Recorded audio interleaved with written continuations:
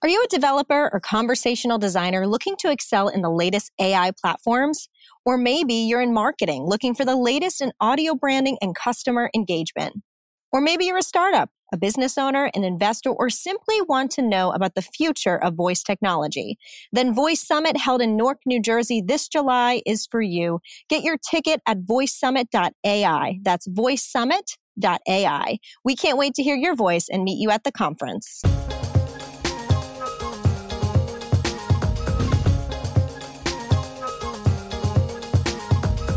Today's podcast episode is from a recent Facebook Live interview done by Pete Erickson, the owner of Motive and the creator of the Voice Summit.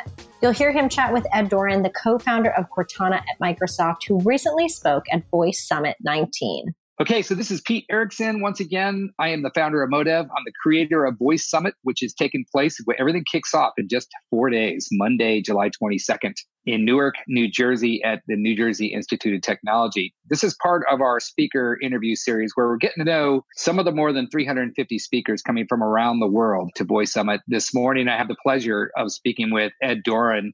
Ed is the co-founder of Cortana within Microsoft, which is just amazing. What a huge product. Ed, how you doing? Doing great. Thanks for having me today.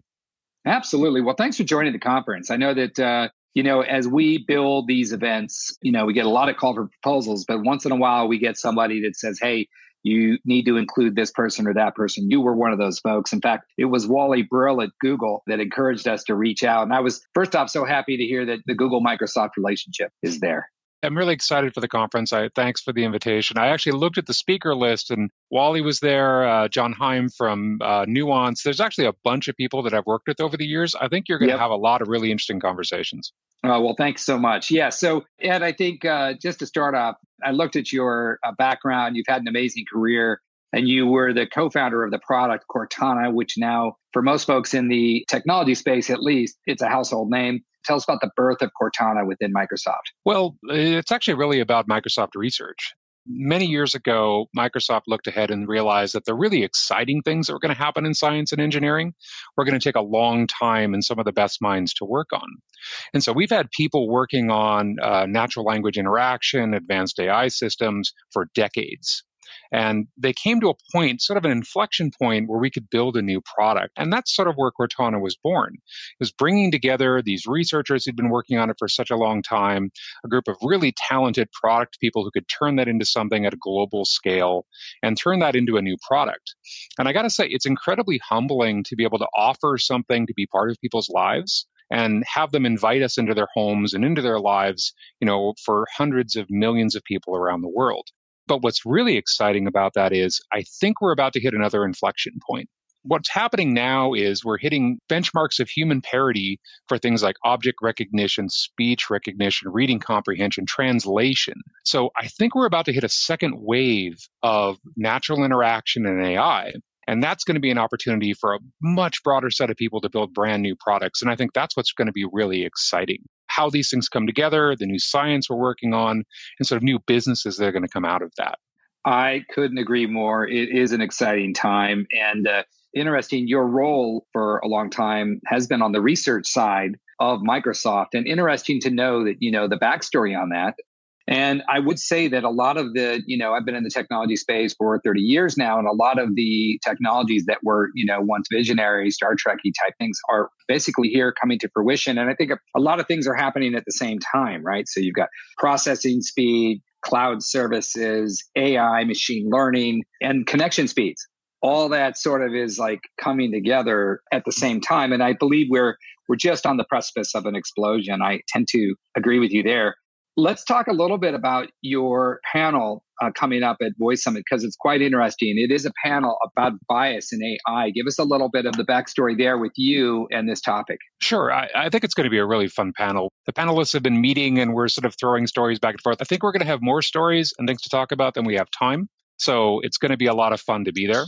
I think, to your point, because things are changing so much, this is a chance to think about what the next generation of AI is going to be.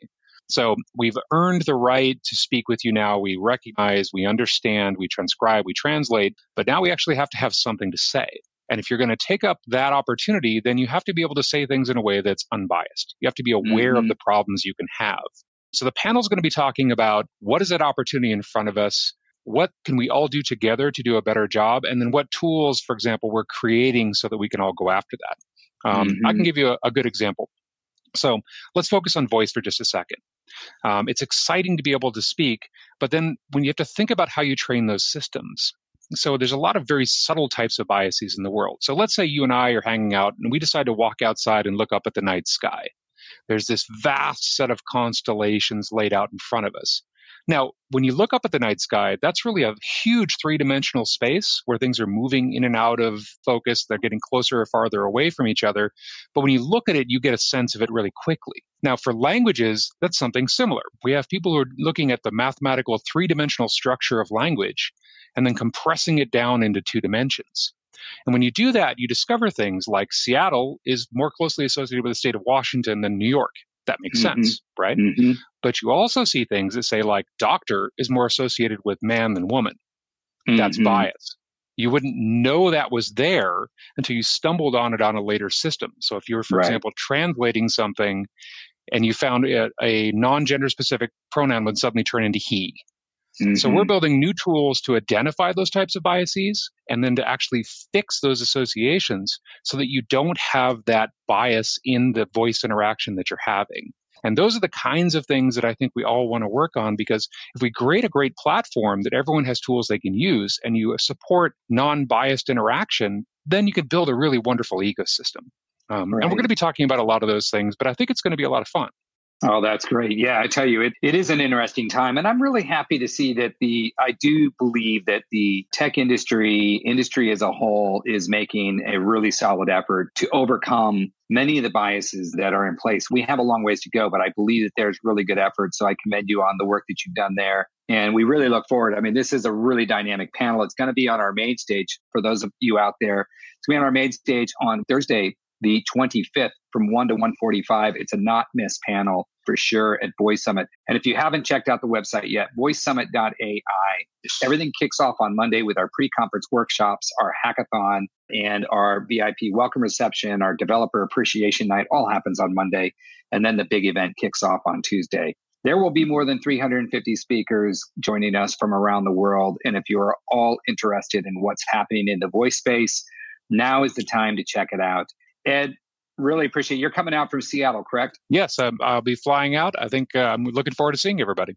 All right. Well, look forward to seeing you there as well, and for all the work that you're doing and Microsoft is doing as well in this space. Your colleague, Noel Lacharite, will be there as well, speaking on our main stage, opening up the event with one of our 3 keynotes on the morning of July 23rd.